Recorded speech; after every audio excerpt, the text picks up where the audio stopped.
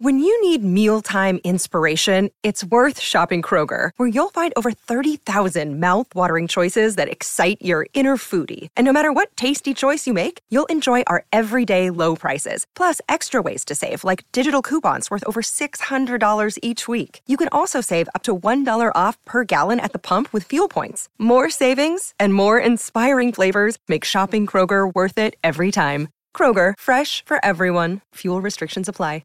John! What? Red 7! I don't know what Red 7 means. Hot route! I don't. What is hot route? Will you just go stand on the other side, please? Down! Come on. Ready, down, set, hut, hut, hut, hut! Hit me! Booyah! That's what we call a sack lunch. Nom, nom, nom, nom, nom, nom. It's time for the Soonerscoop.com postgame show presented by Eskridge Lexus in Oklahoma City. Eskridge Lexus is the official travel partner of Soonerscoop.com podcasts. Now, here's your road crew, Carrie, Eddie, and Bob, wrapping up all the action and reaction from this week's game.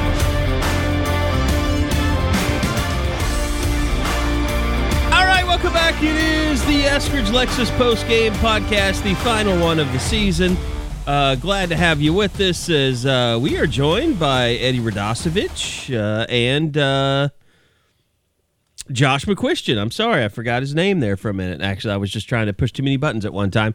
Welcome in, boys. Josh, glad to have you. You've just come back from Orlando, and I know you've got a busy day going on, but college football playoffs starting today. Oklahoma defeats Oregon in the Bob Stoops final swan song. And I don't know, first off, Josh, I know you've got you're just kind of checking in with us and you got some stuff going on, but let's talk a little bit quickly about Under Armour and coming back from Orlando and kind of what your impressions were of being out there.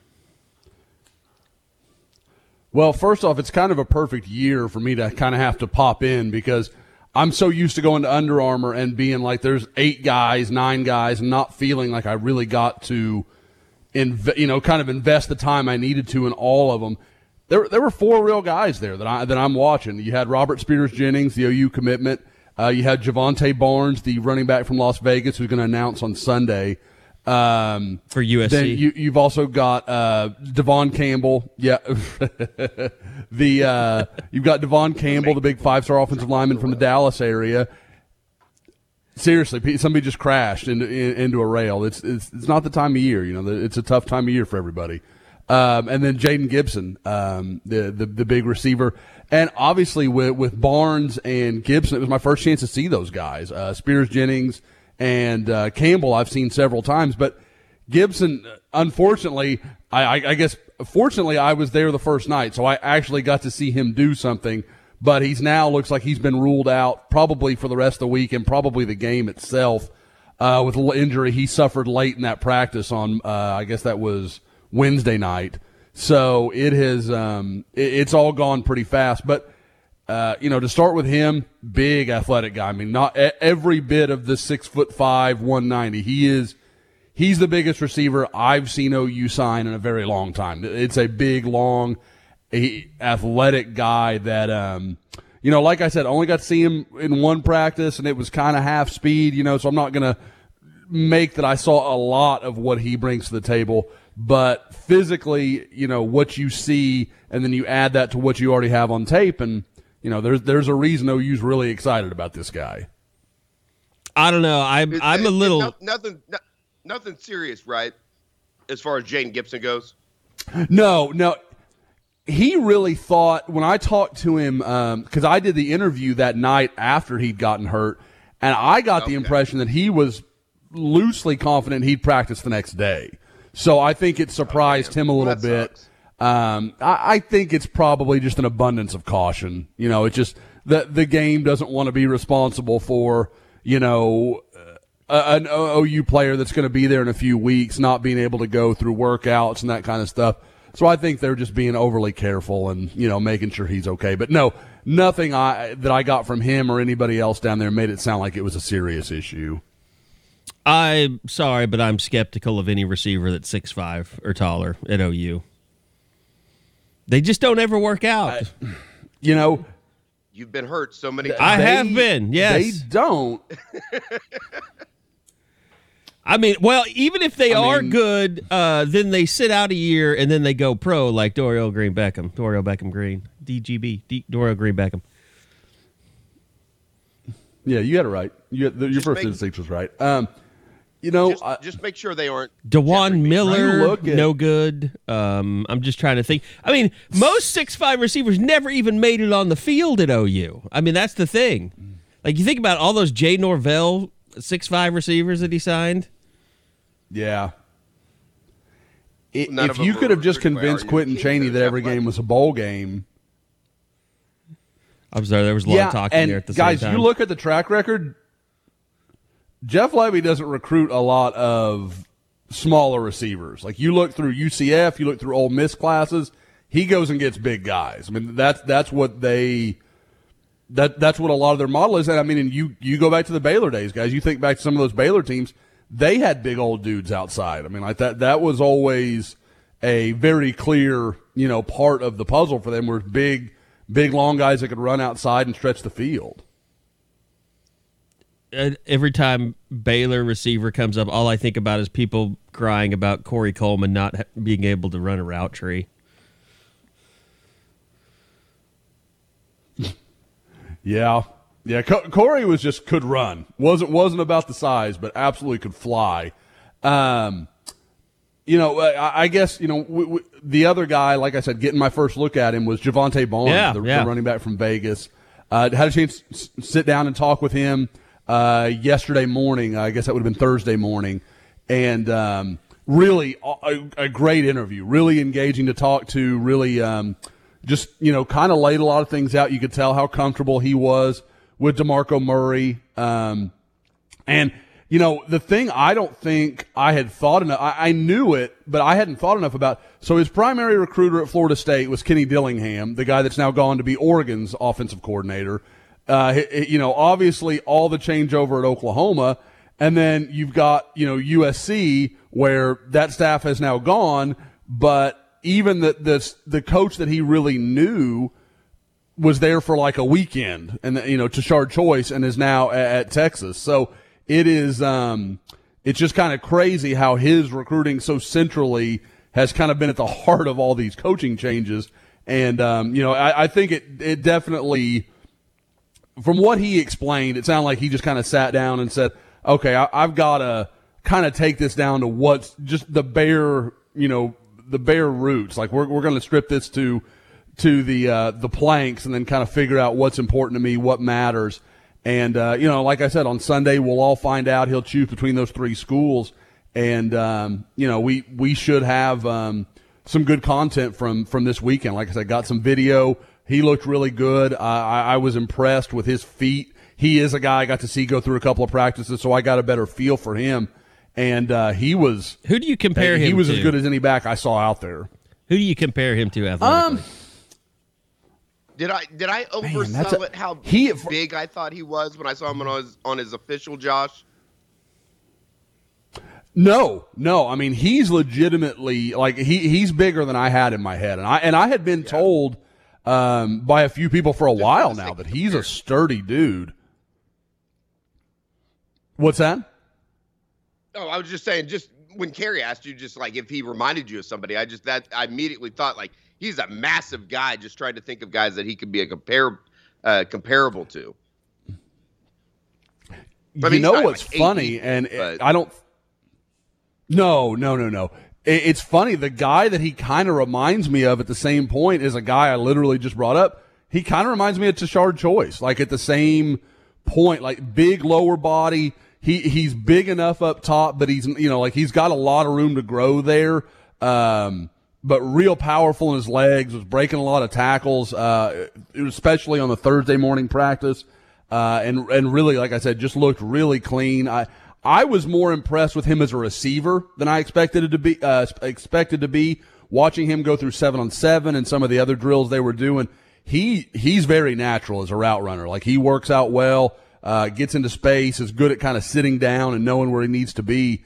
So they're, like I said, there's a lot to like there. I knew I was a fan of him coming in, but I think he raised my expectations for him a little bit. I think he's really one of those top 5, 6, probably 7 backs in the entire country. Should be noted that we'll have all the interviews with those guys up by, I would say, Friday afternoon.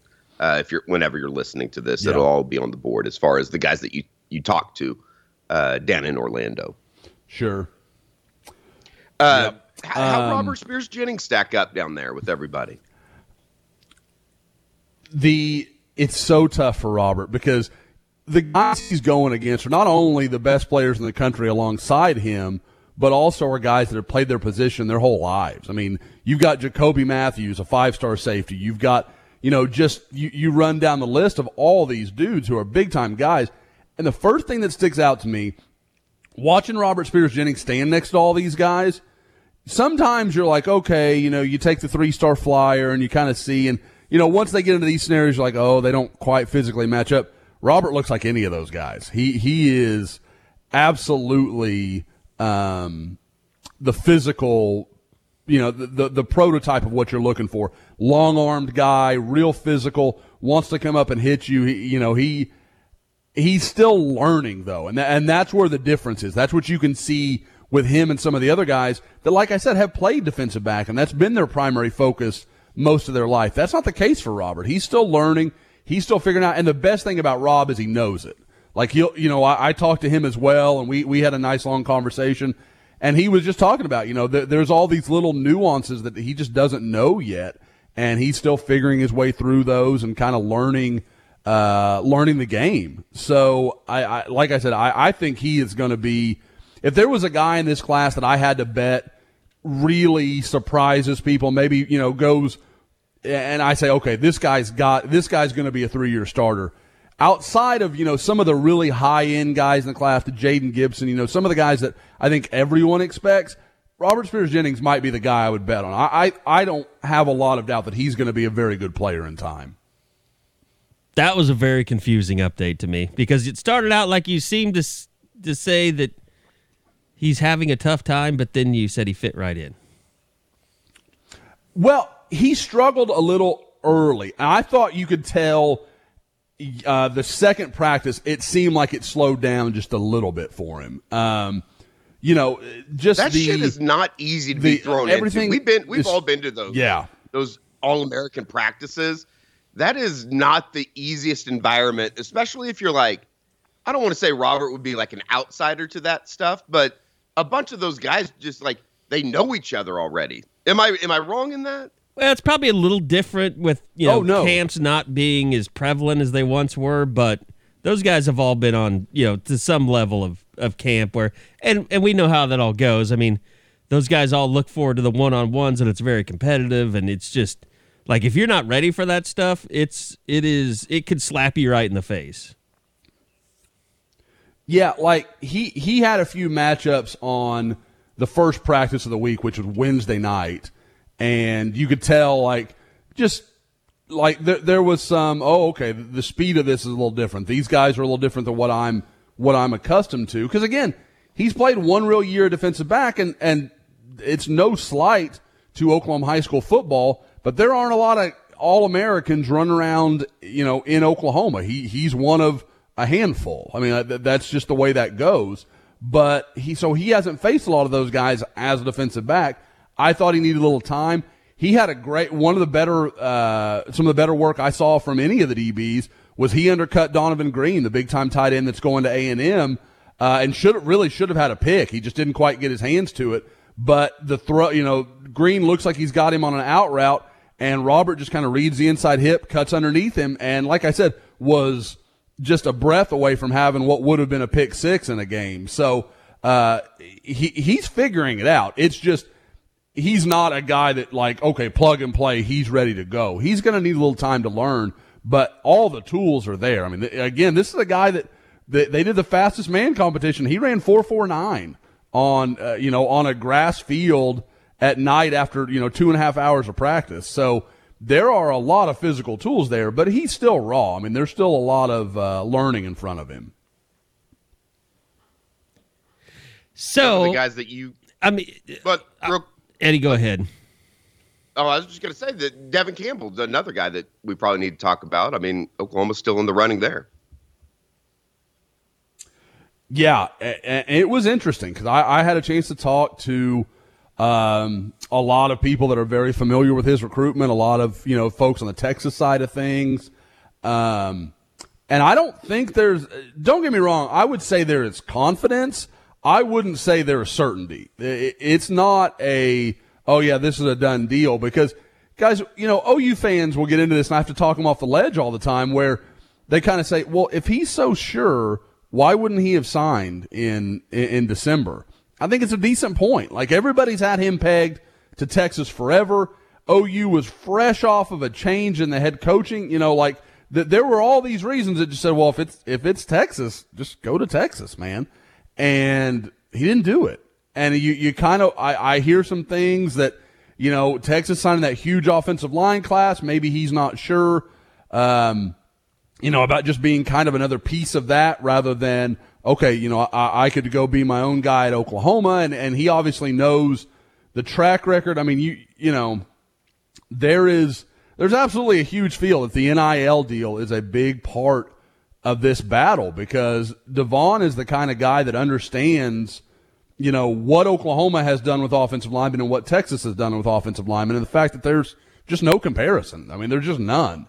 And I think he gets that. But at the same time, you weigh $50,000 in front of a 17, 18-year-old kid, that's hard to say no to. I mean, especially, when at the same time, I mean, Texas can tell him, well, that was a different staff, that was different regimes, all this stuff. We're going to fix it. It's going to be different.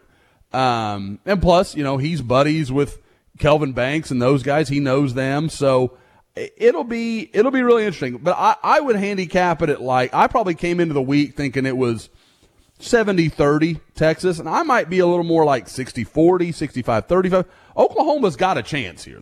Things can happen, and where it gets interesting is if he takes another visit. He's told some people he will. He's told some people he won't. Yeah, that was part of your update that was interesting, that you said that other players are saying that he might take more visits to Texas and Oklahoma. Or was it Texas and Oklahoma? I know. Yeah, he's down to OU and UT. I mean, that's all that's going to happen with him. I have been told, I know several media guys that were standing there next to him, and he told him he wasn't taking any more visits. He was done with all of it. He just wants to sit down in January and think it over and come to his decision on February 3rd. I know talking to some players, they're hearing a different story. So we'll see what ends up true, what's not, because there's different motivations for both of those conversations. He could be saying, I'm not going to take any visits because he doesn't want to talk about that with the media. He could be telling players he is going to take visits so that, they kind of stay off his back about it. I mean, there's motivations to either answer, but I do think that if Oklahoma's going to have a chance, they need to get him back on campus. Even if he's got to take a Texas visit too, fine. You need to get him to Norman, need to let him sit down with Jeff Lebby, you need to let him sit down with Brent Venables and really start to build that comfort, which, he already has with Bill Bedenbaugh. And I think if this was purely an offensive line coaching decision, I think that's the coach he prefers, because there's really not a lot else that explains OU being in this with all that we've heard about his Texas leanings the whole time. So I think that it's clear there's a real connection there, but we've got to see if that's enough to close the deal.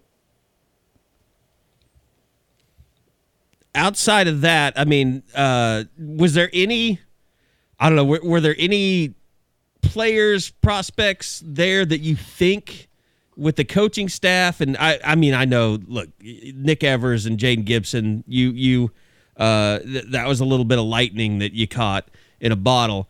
But is there anybody that this staff that you could see getting involved with here? And maybe it's not the Under Armour game, but any kind of big names floating around out there that you could see Oklahoma getting involved with before the signing day hits? Not really, just because so many signed. I mean, there's like 7 guys in the game that haven't signed or made their decision already. And one of them is Amari Abor. I think we know kind of OU's not going to go back down that road. And, and even if they would, it probably doesn't matter. It sounds like it's going to come down to A&M and Ohio State would be my guess. So I don't really have that expectation. Now, I need to go back over the Army roster, and I keep calling it Army. I'll never not call it the Army. The All-American Bowl in San Antonio, and see if maybe there's some names there that could get interesting. But Oklahoma seems to be identifying the guys they want to get after. I mean, we can get into that if we want to. But they're still pretty active in 2022. They're trying to kind of turn over a few rocks and see if they can steal a couple of guys here late. As active as they are in 2022, they've been active in 2023. I mean, they were sending out offers all over the country, and then more importantly, the state yesterday. I mean, a guy that we've talked about, I think, a couple times here on the pod, and Eric McCarty, the kid out of McAllister, gets an offer yesterday. Yeah, that was an interesting one, because I knew as the new staff came in, I had heard that there were a few guys already that kind of knew him, knew a little bit about him, and did like the tape, which is you understand it. The question for McCarty, under the previous staff and for other staffs, has really been, where does he play? He's obviously a dominant back from McAllister, can play some linebacker. Some think he could play some safety. He has a lot of variety in his game, and it's just about what, does he fit every scheme? Does he fit every roster? And I think there was some question about that. It doesn't shock me that Brent Venables would really like the guy, because team guy, huge effort guy, like he gets it. I mean, this is a guy that has really worked hard to be where he is, trained with Sean Cooper and those guys down and with the C4 group down in southeast Oklahoma, does a lot of work there. Obviously took McAllister to the brink of a state championship this year. And it is I think it's telling that Oklahoma just kind of said, we're not sure yet, but we know we want you. We know we want you to be part of this thing. So I think that's huge for him. And I think it's big in his recruitment. Obviously, his father played at Oklahoma, so there's some connection there. And then you throw in the other in-state offer they made, and I know we want to get into that. So it's pretty clear that this group, I think, is going to have a little more action in the state of Oklahoma than maybe their predecessors did. It seems like a clear just difference in the way that Brent Venables is going to operate like Eric McCarty. There is is it less than a 10% chance the prior regime would have got involved with him? Is that fair? Or that's my guess. Yep. Yeah. I think that's absolutely fair. It's a clear picture of how different they're going to be. Yeah, I think you're absolutely right. There is a value in, and there's my dog barking for everybody. Total chaos going on at Josh's house. Seriously. There's clearly a value, I think, placed by this staff. Don't get me wrong. They still want height, weight, speed. I mean, Brent Venables been at Clemson. He hasn't been recruiting a bunch of bums. Like, he knows what he's looking for. At the same time, I think there is more allowance within this staff, within this scheme, for he's a really damn good football player. We're going to say, okay, he's not, 6'4" and doesn't run a 10-300 meters or whatever.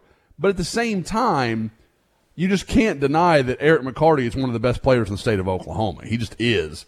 And then you throw in that he does have good measurables. It's not like I don't want to make it sound like he's chopped liver. He's a really talented dude. But Oklahoma's going to also place some value, and I know Oklahoma high school coaches will love to hear it, in, hey, these guys are from Oklahoma. It matters to them. How much of a shit show is Orlando? Orlando's a horrible, horrible hellhole. I feel sorry for everyone listening that lives there. It's not. I am literally about to swear off flying into Orlando. I will fly into Tampa Bay and make the short drive across to Orlando. It's I'll so do awful. that any day of the week. Tampa Bay is a wonderful place. I would I'd be there. I could be there and be fine. I feel like I have to give you a bonus just for going there. Oh, it is. And then like on top of it, my flight gets delayed. I'm like, of course it did. So I get done with practice at like noon yesterday, and there's really nothing for me to do. And, me being the company guy I am, worried about the bottom line, I'm like, if I get this car back in time, they're not going to hit me for the second day of rental.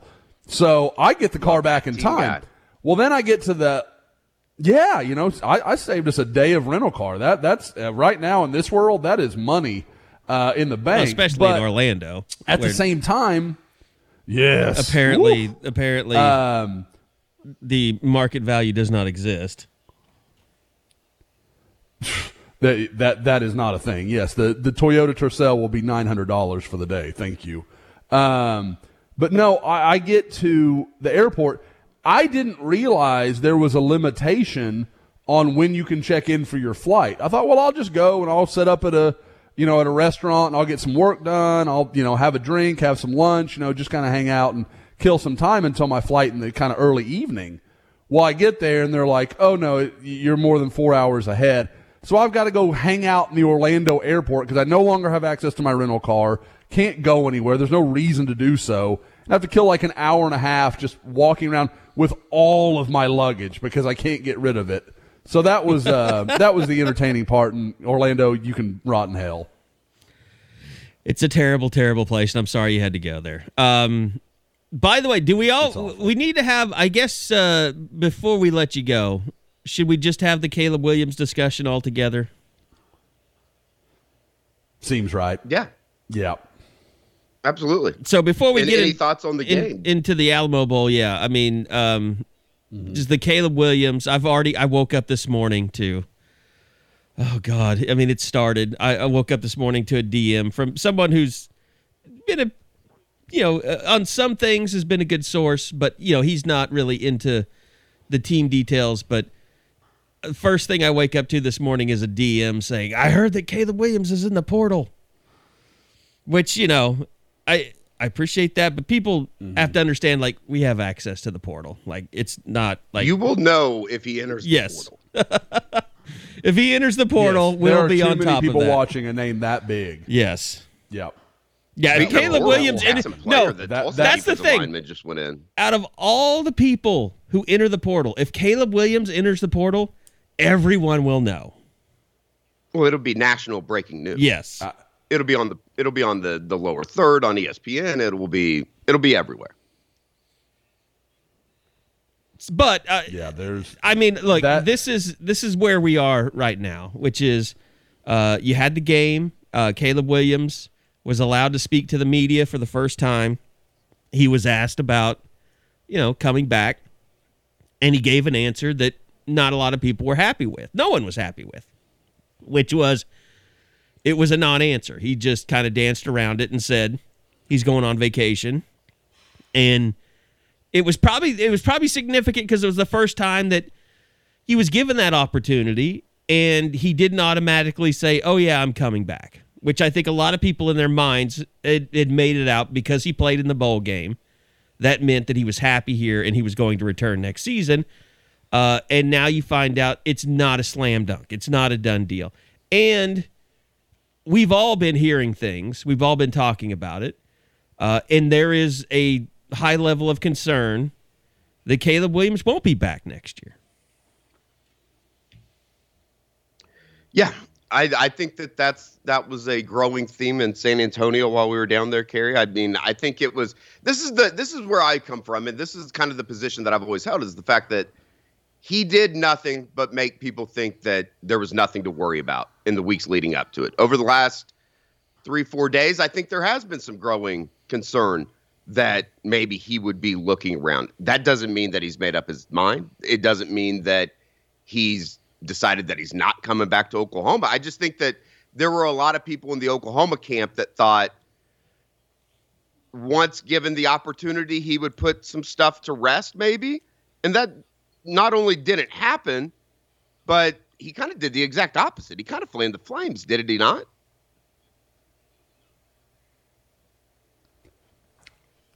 You know, that was my thing. We know Caleb Williams has, kind of a PR group, and I'm sure that he had access to them to kind of go over how, this. If I have to talk to anybody, this question comes up. How do I answer it? Because obviously, it's the question that's going to be asked. I can't believe that I'm going to go on vacation was the answer they came up with. Like, and I'm not vilifying Caleb. Like, it's not that. It's just, man, that just comes off really flip about a program that's kind of in neutral until they know what you're doing. Everybody's waiting on you. And what new information is he going to acquire in the next week to 2 weeks that changes the story? I don't know what, I mean, maybe there's some NIL stuff in the works. Maybe that's what's happening. And I get that. That's fine. Well, and I told you guys kind of like that's the stuff that I'm hearing. And I don't, you know how it is. Like, you don't know if that's panic. You don't know if that's people just being kind of like, woe is me. Like Lincoln's going to put together this massive NIL deal for him out in L.A. But I'll say this. I mean, we all know, the story of Caleb's recruitment and, the fact that he didn't care if he got a scholarship here. He was going to come. Obviously, all that stuff has changed. But, look, I think he and his family are very smart people. They're setting him up, for financial success. But at the same time, they're smart enough to know we're trying to make a football decision, not an NIL decision. Exactly. Wouldn't the if I think the NIL stuff is like, this is just a new reality in college football that I think is, even for myself, that does believe players should be paid. I think that the NIL stuff it's become kind of tough to swallow, in the idea that big time major players are now 1-year rentals in college football. That's just the way it is. I think that's a panic reaction. I know the board, there's massive threads on the board about this, but to me, I just don't think that's going to be what happens. I don't think you're going to see a guy win a Heisman and then go to another school that can put together a bigger NIL deal for him. Because, I think it's a little bit different than that's different though for a guy that wins a Heisman, as opposed, like, Bryce Young's not going to be looking around. And if Caleb was to win, like, if say he would have won the Heisman, I don't think he'd be looking around. But it's almost like you're always climbing to get to the top, and who can be the best fit for me. And that's where, like, what you're kind of saying, and I agree in the idea that, is Oklahoma not a pretty damn good fit for him right now? Like, this team, it kind of showed on Wednesday night, they can be pretty good in 2022 if he comes back. Yeah, I just don't know. I don't know how to separate the panic from the reality right now. I mean, because I think what happened, as soon as he did not commit to coming back to Oklahoma, all of a sudden, like, you hear all these things like, I heard, I don't want to get too far into the weeds and make people say, well, Kerry's reporting this. Like, you just hear all these things. Like, all of a sudden you hear, like, oh, the relationship between Jeff Lebby and Caleb Williams is not going well. It's like, where did that come? Like, that just came up, like, in the last 30 minutes since a press conference. Like, I don't know. I don't know what is fact and fiction right now. It's just, there's so much stuff out there flying around.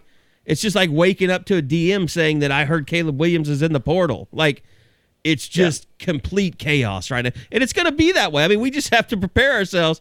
And the real question is, when does this come to an end? When does the decision get made?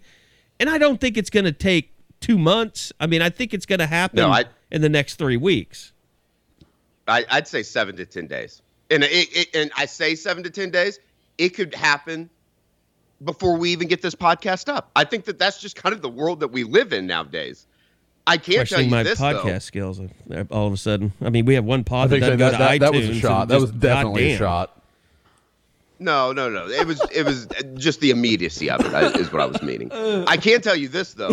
His people are still working and acting as if he'll be in Norman in the spring.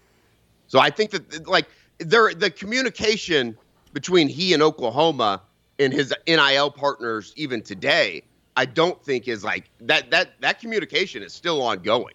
It's not like he has a foot out the door. I don't think that we could characterize it as that at all. Well, I did think it was funny though. He was at the airport with his family headed back to DC at 5 a.m. the night after the game.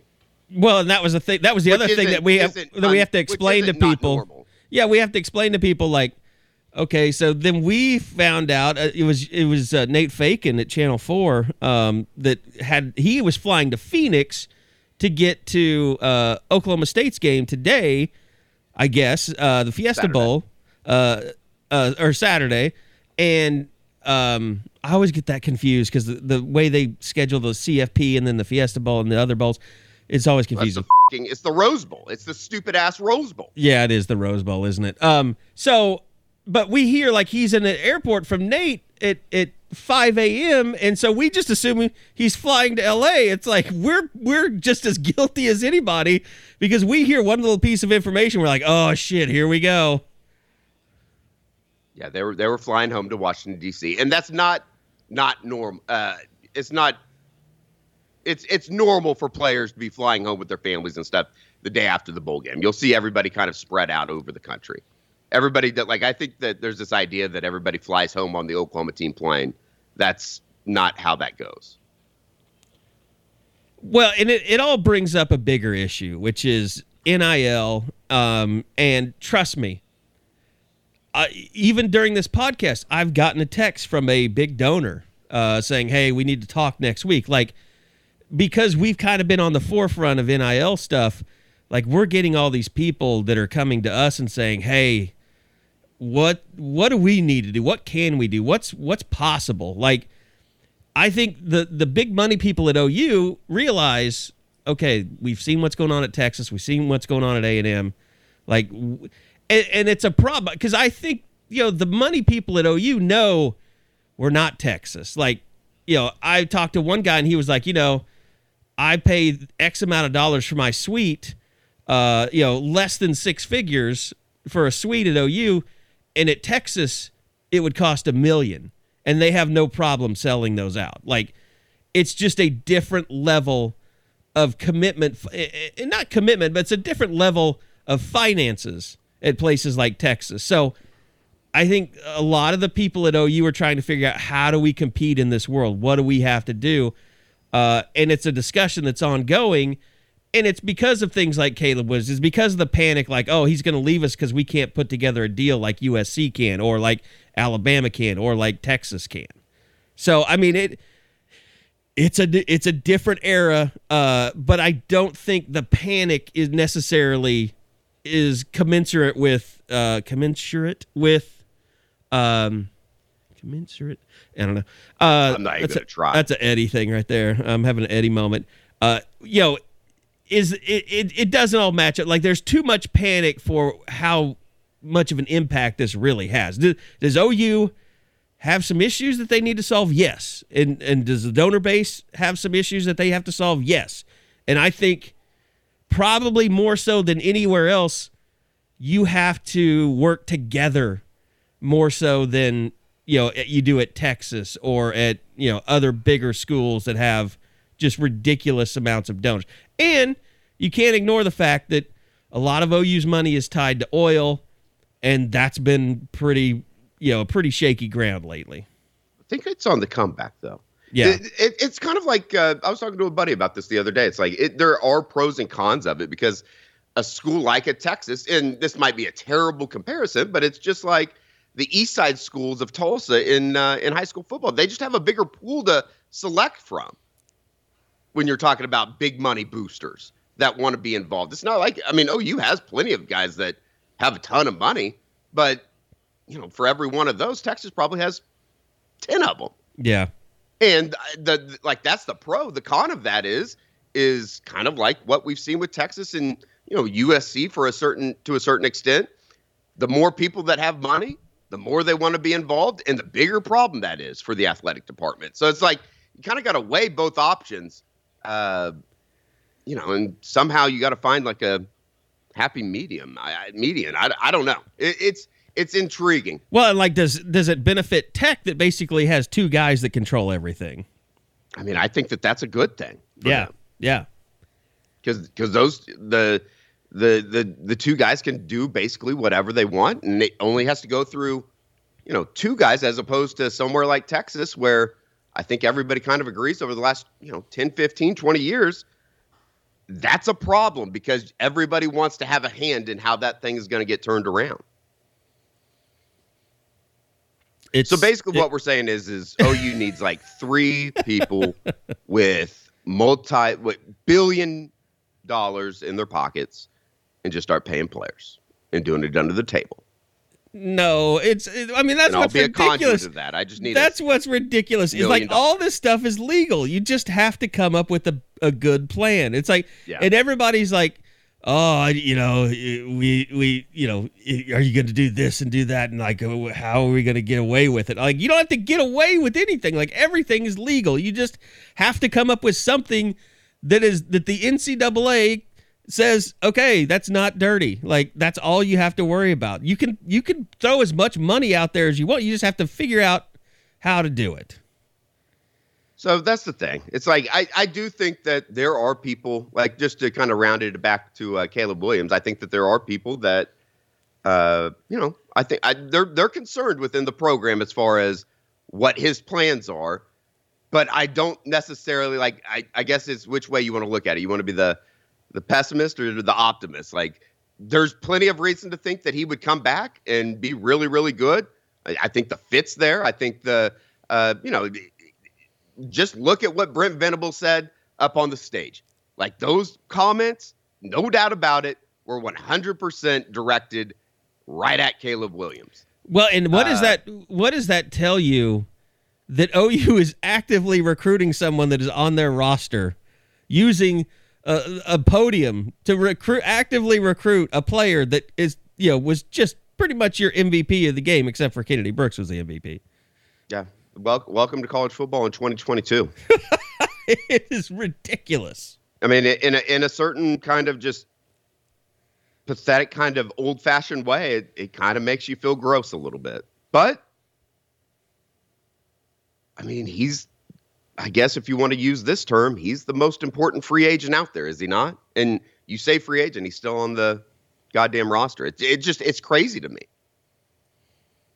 Josh, have you left us? I have not checked my message. I think Josh had to go to a soccer game or something. Oh, okay.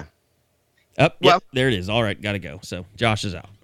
How about you want to talk a little bit about the Alamo Bowl? Because can we talk first about your voice? What kind of partying did you do last night? I did no partying. I have no idea what's wrong with my voice this morning. Is this just I've run myself ragged voice? Yeah, I think so. I was kind of under the weather a little bit, like going back into last week. Like, my sinuses have just been awful. And I really kind of thought that I had turned the corner. I feel completely fine. It's just I think I'm losing my voice. So now you're triple vaxxed now, right? Yeah, I got both. I mean, really, you could become the first person to be triple vaxxed and have COVID twice. Oh, that would be like quite a badge. Time probably. That's the thing. Like, I have noticed lately that my smell, my sense of smell has heightened. I'm wondering if I didn't have COVID at some point. And maybe you got stronger. Maybe so. Maybe my body is like, we're going to heighten all your senses to fight what's going on in the world. I don't know. That'd be kind of cool, though. Okay, like Superman or something. So Alamo Bowl, I got to say, I mean, I did not think that Bob Stoops could be elevated any higher on the legend scale, but my God. I mean, what we saw out of him this weekend, during the game, after the game, it's amazing. Like, it was storybook. I mean, it was literal. I would rather watch that 1,000 times rather than the Zachary Levi, Kurt Warner story. Well, I would never watch that movie to begin with, but it was amazing. And even over the last month, Kerry, I don't think that you could say that, like, he didn't match what he did for the program over the last 30 days, when compared to what he did for 20 years. But you could like have a fun argument that it's kind of close as far as what he brought in the last 30 days, as far as stability, being the face of the program, stepping into a role that, I think he probably would have said you're crazy if you would have asked him at the beginning of August if he was going to have to be doing that. And the last week, more specifically the last, couple days down in San Antonio, was just kind of a perfect encapsulation of, I think, everything. And I was talking to Kersey about this. It's like what we saw out of Bob down in San Antonio, and even like the way that he was acting, even before they got down there, was always kind of the Bob that I think all of his friends, Matty McMillan and people like that would say, like, when he would get a bad rap from the media and people would call him an asshole and all this stuff because of the way that he acted when he got in front of the podium for 10, 15 minutes a week. It's kind of a view into like the Bob that I think everybody got to know over the last 20, 25 years. It was just really cool. And then you add in the Drake stuff. It was just, I don't know. It was absolutely awesome.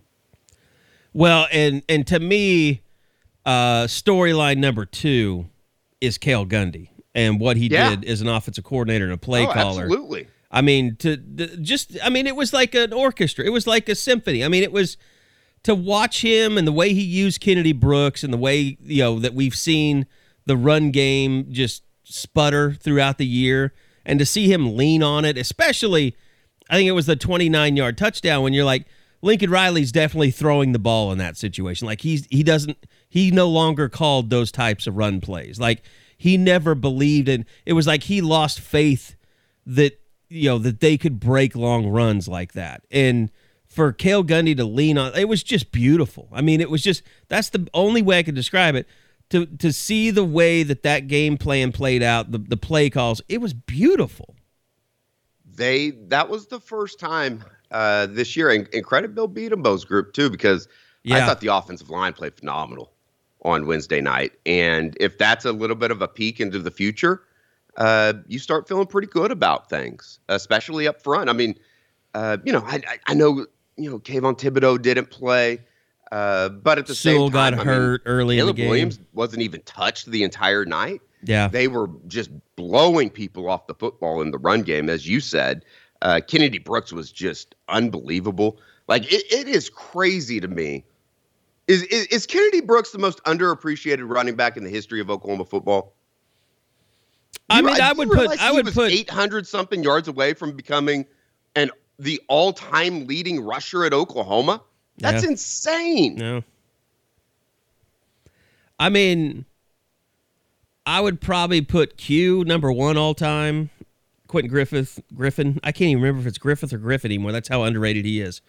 But Brooks is right there. I mean, like, there's not even a comparison. I mean, like, you have the greats. I mean, you have Adrian Peterson. You have DeMarco Murray. You have, Samaje Perine. I mean, greats. That's Samaje Perine, Joe Mixon. Like, those are the guys of the modern era that you think of. And then you have Q. But, like, there's nobody else like a Kennedy Brooks outside of that group. Like, Chris Brown, no. I mean, Kewan Jones not even close to that category. It's like I'm just trying to think of starters over the years. Kennedy Brooks, I mean, he's just special. Like, he's a special runner. He's just such a patient runner, too. I wonder how his game's gonna, like, he obviously entered the NFL draft on Thursday afternoon, right after the day after the game. But I think there's a place in the NFL for him. I'm going to be interested to see how that game translates. Yeah, he's got to go somewhere that's got a good offensive line. He's not that guy that is going to, if he gets hit in the backfield, it's over for him. I mean, it's just, he has such a good feel for the way that he runs it seems like his vision is next level. Well, I think that would come together. The thing that he doesn't get credit for is how difficult he is to tackle. Mm-hmm. And just the way he bounces off of people. Yeah. but he never has looked, and he's never appeared to me as a guy that comes off as just a physical freak either, which is kind of crazy that he is so tough to tackle. By the way, the other big story out of that game, Jalil Farouk, man. I mean, what a game he had. Like, where did that even come from? Like, there was nothing to indicate that Jalil Farouk had that in him. Look, I know if we were out there watching practice, we probably would have seen some stuff. We'd probably been like, you guys better watch out for Jalil Farouk someday. I mean, it was just impressive. Like, the speed, the route running, just the sure-handed catches. I mean, couple of those catches right over the middle of the field too. I just kind of fearless in a way. The one guy was riding his back as he caught the ball. Sure. That's why, when you start talking about the Caleb decision and what 2022 could be, it's like Jalil Farouk. I thought Mario Williams, the play where he gets the helmet knocked off. Oh my God! What a hell of a grab that was. If you're able to add in a Theo Weiss, Brian Darby flashed at points this year. Mario Williams made a play that was so impressive. I think they have to change a rule. It's a dumb rule. I mean, the rule is supposed to be for offensive linemen or defensive linemen. That's who that rule was designed for. No one ever thought, what if a guy's helmet gets ripped off in a one-on-one 50 yards down the field and it prevents him from scoring a touchdown? Well, that's what happened. It was the Jason Witten rule, wasn't it? Isn't that how it kind of came to be? Yeah, I think so. That sounds familiar. But, I mean, still, they should have stopped the game. They should have petitioned. Make it count. It was unbelievable. And you're right, though. I thought a bunch of those guys, showed a little bit of growth there. And now you just got to hope that they're going to have somebody throwing them the football. I mean, obviously they're going to have somebody, but I think everybody wants it to be Caleb. It was just the wide receiver room looks bright, though. I mean, it does. Marvin Mims out of nowhere, dropping 65-yard bombs. It was just I don't know. I don't know how to explain it other than really bad analogies, but it was just pure. It was the offense was just, it just flowed. It was amazing to see that because it seems like everything has been such a struggle on offense since that Baylor game. The only thing that you have to do, it went through every person's head, I guarantee you, is you can't not think of it, but it's where's this shit been all year? That motherfucker Lincoln Riley. I know every person watching the game thought that at one point or the other. Yep. That's the offense that I think everybody thought this thing was going to be. And it's just amazing to me that. I mean, I thought okay, if you just found out about Lincoln Riley and USC before the Baylor game during the bye week and you fired his ass, and you just let Cale Gundy run the offense the rest of the year, would they have won every game? Would they be in the college football playoff? It's crazy to me. I mean, and obviously, Oregon was down a bunch of guys on the defensive side. It was a really good performance offensively. It was the first time in a while that you thought they could score every time they got the football. And I mean, even a guy maybe it's because he's an Oklahoma City kid and I'm openly cheering for him, but Marcus Major, I don't know what it is about bowl games, but he comes in there and all of a sudden, a guy that couldn't get onto the field is ripping off 9-10 yards of play. Even during the regular season, we saw flashes, and I think we can now say, yes, Marcus Major is a player. He can do some. Was that one of those things that it's Riley didn't want him on the field?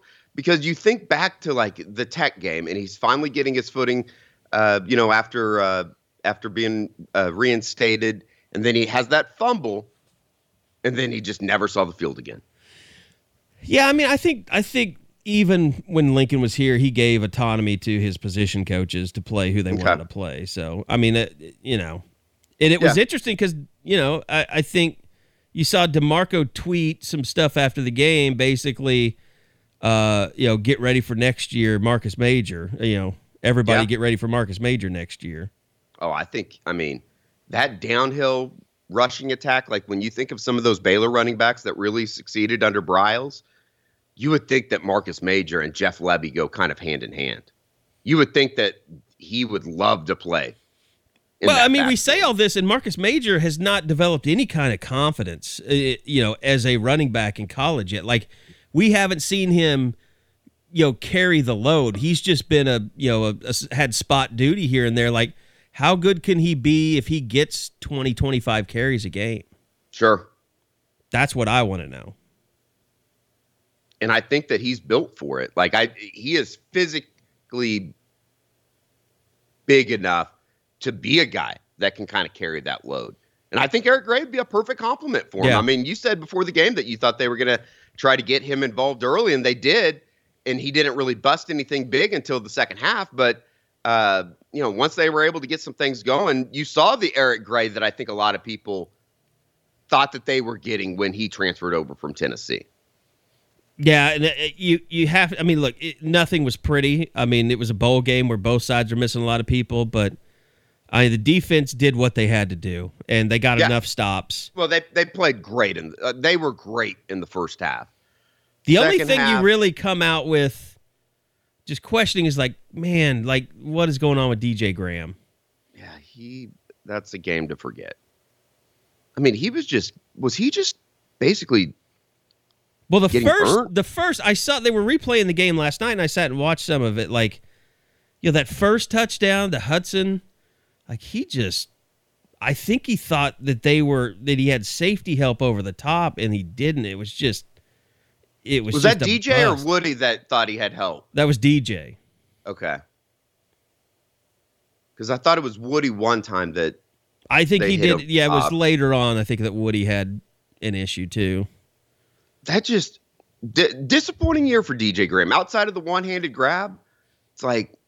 By the way, I thought that he was really going to make the jump. That play was number 2 for the year on SportsCenter Top 10. I can't remember what was number 1, but DJ Graham was number 2 for the year on SportsCenter Top 10. It's for that grab against Nebraska. So, I mean, yeah, it's been interesting on the boards because everybody's focused on Caleb, but yeah. I'll tell you, and you know what? We need to make note of a guy that has been, obviously the butt of a lot of jokes, but Justin Broiles, you played a hell of a game. Oh yeah, yeah. He played a hell of a game. I think I asked during the game, like, did Justin Broiles just become a football player finally? Like, I mean, he was flying around, Kerry. He was flying around, especially in the first half. And he had the interception. Early in the game. Patrick Fields played really well too. Obviously, the defensive MVP, and congratulations to him. He's going to retire from football and go to Stanford and make more money than I could ever imagine. I'm sure. Yeah, that's awesome. That is awesome. I mean, it's awesome when you see a guy that is able to be honest about his football career. Just say, you know what, my life's headed in a different direction. Yeah. That's difficult to do. Well, I mean, we don't have to say it, but Patrick Fields is a very bright individual. He is very well aware of his surroundings, and he's gonna. Again, I mean, he has every opportunity in the business world that he could probably ever want, especially after he gets his master's from Stanford. So that's pretty cool. Stripling played really well too. Oh yeah, I mean, I had people texting me like, "Who is Marcus Stripling, and where did he come from?" It'll be interesting to see kind of what that entire group is about. To me, Stripling just seems like a guy. It's like you go back to, remember earlier in the season, was it the Tulane game when he had taken off all of his pads and stuff, and he was on the sideline, and people were upset about it? Yes. He just seems to be a guy that, needs to be a little growing up. Needs to grow up, needs a little motivation, needs to realize that none of this is easy, and he's got to work hard to be great. Like, and hopefully hopefully you come out of that bowl game if you're Marcus Stripling, you say, okay, I can be really good at this game if I just work really hard. Yeah. It was just kind of a feel-good story for a lot of those guys, and especially like the defensive side of the football that has kind of been through it probably a little bit more than the offensive side because of all the retention on the offensive side of the football with the coaches. But, I'm sure everybody saw Nate's video of Calvin Thibodeau before the game, Brian Odom, Jamar Cain. For those guys to come back and kind of end it the way that they did, hats off to all of them. I think anybody that saw Nate's video of Thibodeau before the game crying, talking to his position group, I would hope that you get it now, why those guys came back. Yeah. And I hope that you get, like we said last week on the pod, like, these guys didn't want to leave. Like, they loved it here. Yeah. They were in a really good position. Yeah, and they got screwed over by one person's decision. Absolutely. And I would think that, someday, that door is not closed to a Brian Odom in a return someday in the future. And I think we'd all be fans of that if that were to happen. Yeah. Who knows? Who knows what will happen, though? And we'll see. Brent Venables, Josh had written about this if you hadn't seen it on the Crimson Corner on the Friday notes. Possible. Brent Venables has a connection to a defensive line coach that's in the NFL right now. That was at Clemson for a long time. So could be nearing in on that one. You have is it ULM? It would be the home run. It would be the grand slam of home run hires. Yes. You can go check that out on the Crimson Corner. And, it was also not really announced, but announced by the coach that they have a defensive backs coach. Is it ULM? Was he coming from, or? Well, he's just coming as a analyst. Oh, is he just an analyst? I thought he was the defensive backs coach. No, he's just coming as an analyst. They haven't announced the cornerbacks coach yet. It seems like everything's been going a million miles an hour forever now. I've got to catch up myself. I've got to be better. So no, it was just a great bowl experience. I mean, out of all the bowls that OU has played in Bob Stoops bowls, I mean, this one is, it's always going to be near the top. It was just so fun to watch and so fun to see it play out like it did. It was a perfect ending to what has been a tumultuous kind of 30 days. And Bob I don't had think written that there's any way to say that. Bob had written a really good story, game day story about, how the OU needed that feel good moment, and they got it in droves. I mean, it could not have played out any better. You never, outside, you even had an onside kick that was easily recovered, no drama. Bob Stoops versus Oregon, and you had an onside kick. It happened. It was kind of funny as Jeremiah Hall raised the ball in the air. It's like, okay. And it kind of in reverse happened on the Drake Stoops fumble. It's like, Oregon had the ball. I don't know. You might have been able to see it better on TV, but that was kind of funny. But the whole week was fun. And just seeing Bob, like, that was the picture perfect way for everything to end. It really was.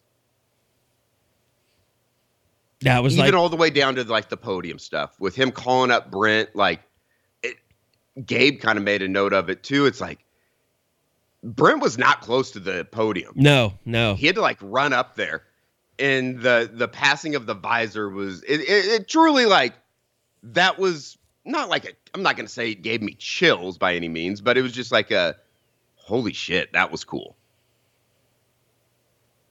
It was perfect. I sent Bob a note. I just said that was perfect. Yeah, it was cool. I mean, there's no doubt about it. I'm seeing like Schmitty back. It's like, oh shit, he really is back. Like, he really is back. He just can't help but be intimidating. He's one of the most intimidating people. Like, I don't know, like one of those things. I've been in a Homeland checkout line. The actual presence of the person. I've been in a Homeland checkout line next with Schmitty behind me. He was buying a DiGiorno cheese pizza. I just turned around. I was like, "You can eat that?" And, not for me, big dog. What if he would have said that? He seemed kind of like embarrassed. I don't know, like he's on like a cheat day. And I'm like, dude, I'm just a fat ass. I mean, you can say whatever you want right now. Like, you can tell me to drop and give you 20, and I'd have to do it. Like, I don't, it's just like that was a long time ago, but it sticks in my head like it was yesterday. But even then, I was like intimidated. Like, he's just intimidating. No, he is 100%. Oh man, it was cool. And this is like kind of inside baseball that I'm sure listeners won't care about, but I was telling you, like the Alamo Bowl folks were awesome. Yeah, it's a very well run bowl game, but it does it's one of those bowl games. I think Oklahoma would agree that it's probably a game that you only want to play in probably 15 times a year. Alamo Dome is an awesome place, but again, you don't want to be making a habit of playing in the Alamo Bowl. Yeah, but it does make you respect like covering Orange Bowls, covering Cotton Bowls, covering Fiesta Bowls, Rose Bowls. Those New Year's Six Bowls are a different animal, and especially compared to college football playoff games. Yeah, but it was still cool. I mean, the people at the Alamo Bowl do a really good job, and it was a fun week down in San Antonio. Sights and sounds will be coming. Looking forward to that as well. Plenty of stuff on the web, and of course, look. Caleb Williams goes in the transfer portal, you will know. You don't really even have to ask us, like, is he in the portal? Because we're checking constantly as well. So, I know that's what everything is going to be about, and that's fine. That's what we do. It's going to be a little crazy. We're used to crazy, especially last 32 days or so. 33 is it now, I guess, since all this went down. Yeah, something like that. Signing day coming up. Josh will have plenty more coming from Orlando as well. Want to thank the good folks at Eskridge Lexus. By the way, shout out to Eskridge Collision. They got my car fixed. Did it in like record time. It was amazing. So it's great to have a functioning car back again. That was a nightmare as well during the Lincoln crisis. And I'm going to talk about the mule shoe crisis, I guess we have to refer to it as. So, but thanks to Eskridge Lexus, go check them out. That new NX is pretty damn cool, I'll tell you that. I'll stick with my IS, my brand new 2021 IS 350F Sport, fantastic car. If you can get one, I highly recommend it. I'm like Ferris Bueller. It's so choice. So, Edward, any last words for the folks on our final Eskridge Lexus post-game show of the year? I don't think so. Strange year.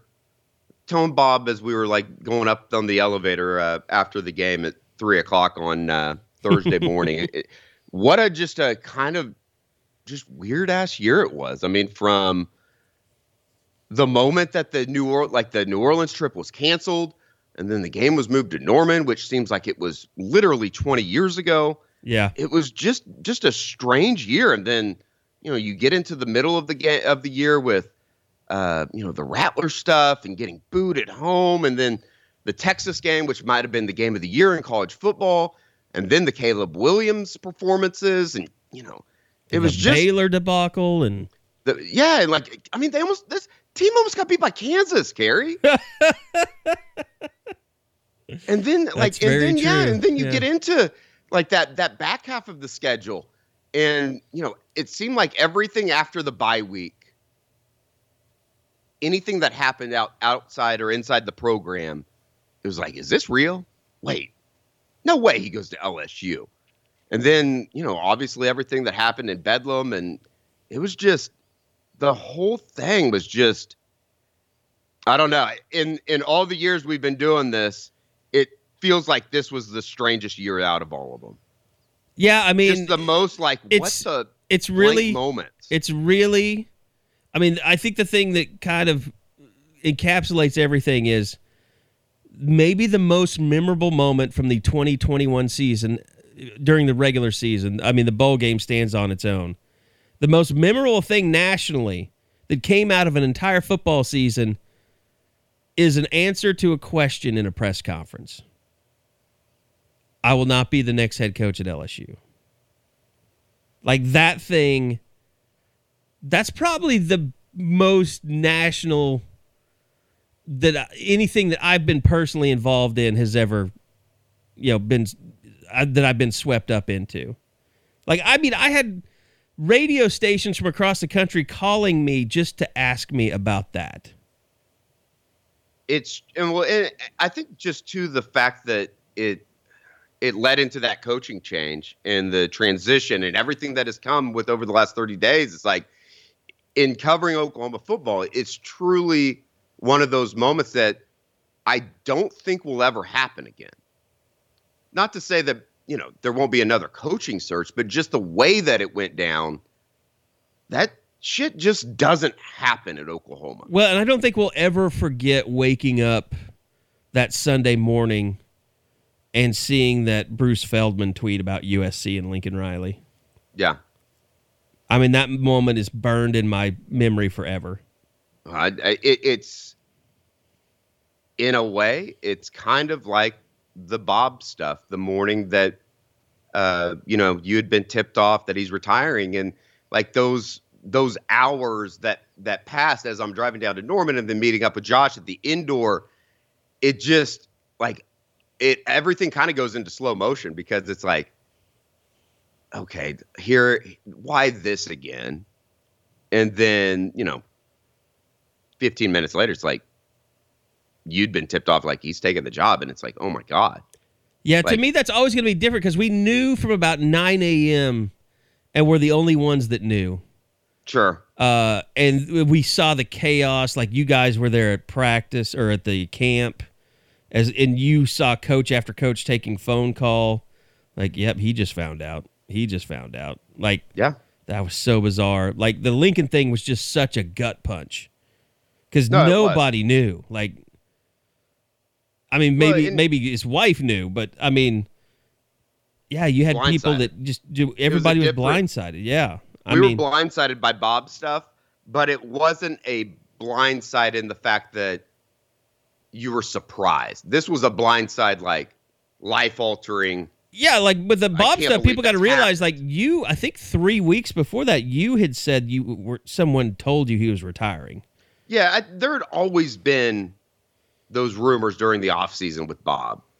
This was a different, like not only is he's not retiring, he's leaving to go coach a different school. Like, I don't know. It's hard to explain. And then, the 2 weeks that came after that, or the week and a half as they look for the new coach,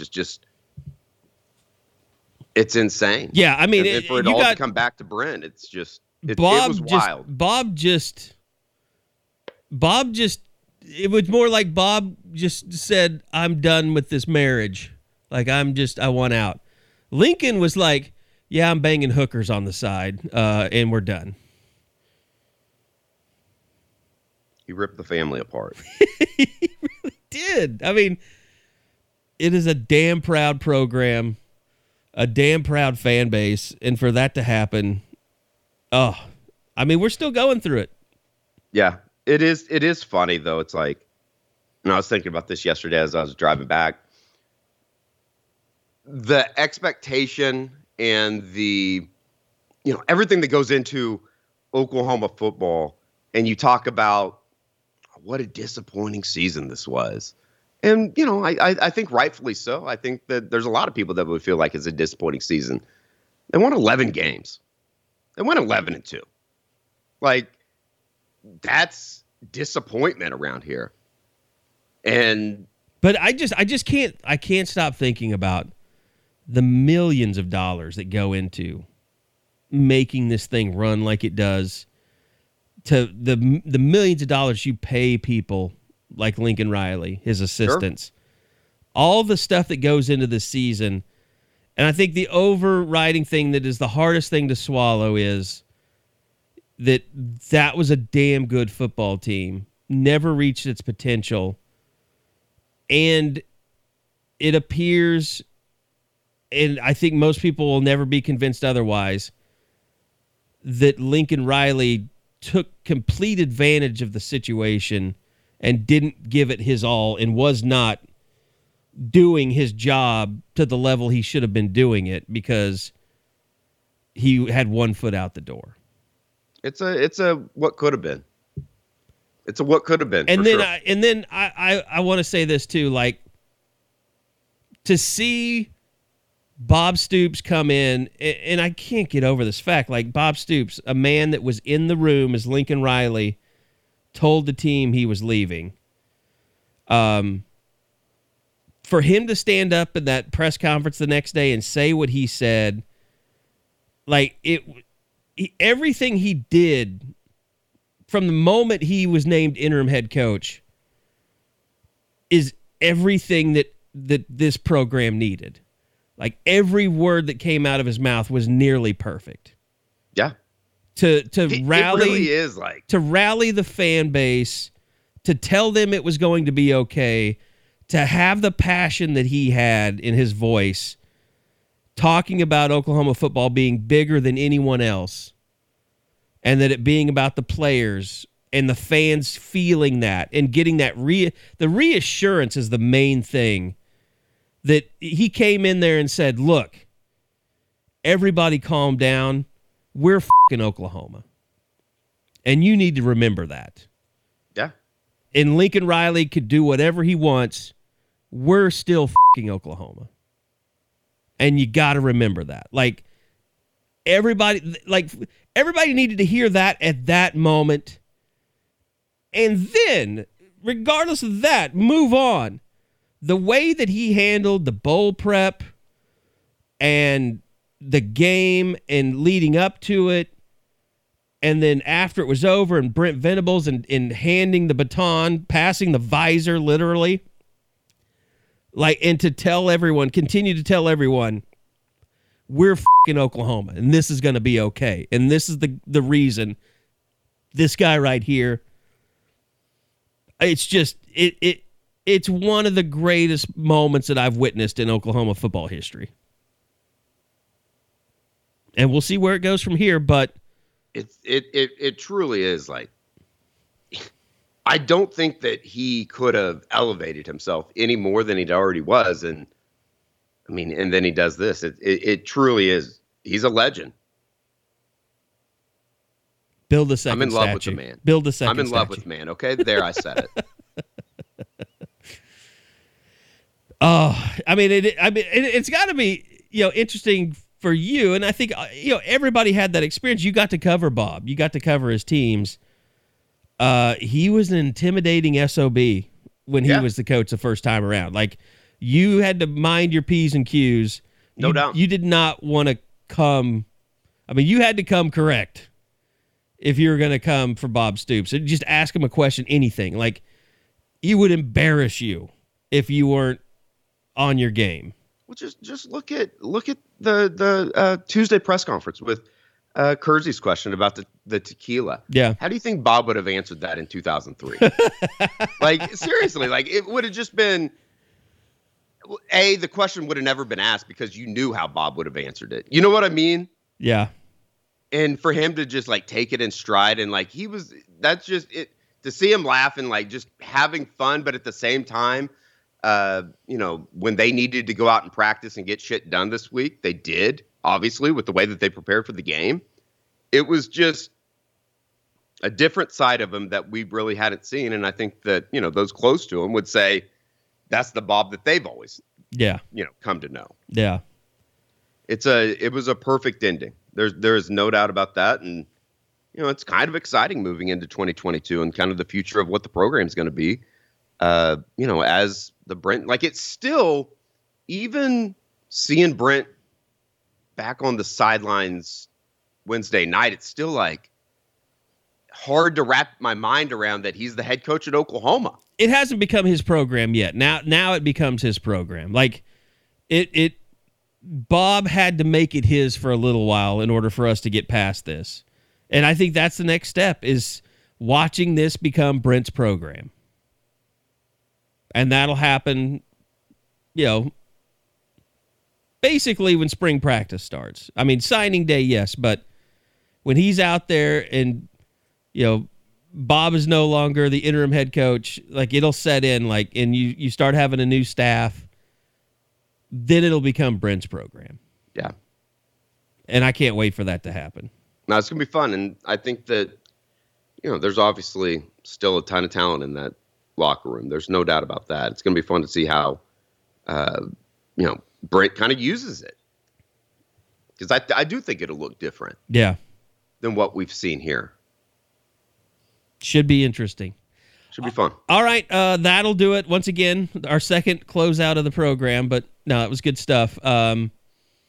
Eddie, appreciate it. Bob, I know Absolutely. You're not here, but certainly appreciate you. Josh is probably watching a fat kid run around on a soccer field somewhere. 2022 is going to be fun, man. The office is looking great. The store that you've done a ton of work on. By the way, Sooner awesome. Scoop store, go check it out. We did do the Rush 3 Drop 8 t-shirts, and they've been selling like hotcakes. So go check it out, SoonerScoopStore.com. Isaiah's still got some gear left in there, autograph photo that's really cool. A lot of people have been buying up. So get that while supplies last, because once it's gone, it is gone. And then we'll have the unofficial 40 hats are coming this week. I ordered them. Of course, with the holiday, I don't know how things are going to go, but I ordered them yesterday. A lot of different styles. We got Imperial. We got actual Richardson hats coming in. So however funky your head is, we're going to have the right unofficial 40 hat for you. I ordered white and red and black, and we got high crown visors coming, Eddie, for you. Awesome. We got the rope hats, and then we got the Richardsons. Got some dad hats coming in. So a little bit of something for everybody. Looking forward to getting those in the store, because I know a lot of people out there have been watching. But SoonerScoopStore.com. Go check it out. Support, NIL. Support Sooner Scoop. Support Isaiah Thomas. Really fortunate to have that open now, and fortunate for all you that do support us so well. So if you like the pod, go buy some merch. And the Rush 3 Drop 8 shirts, whether you want the UCLA edition or the Oregon edition, we put both in there. So appreciate everybody for supporting that. So thank you, everybody. I'm just going to get the hell out of here. Thanks to Ed Eskridge, Will Eskridge, the good folks at Eskridge Lexus for sponsoring the pod each and every year. We certainly appreciate you. And go check them out as well. We are contractually obligated to say, go Alabama, go Georgia, as SEC media, by the way. SEC. All right, that's going to do it. We'll be back next year for another edition of the Eskridge Lexus post-game podcast right here on SoonerScoop.com.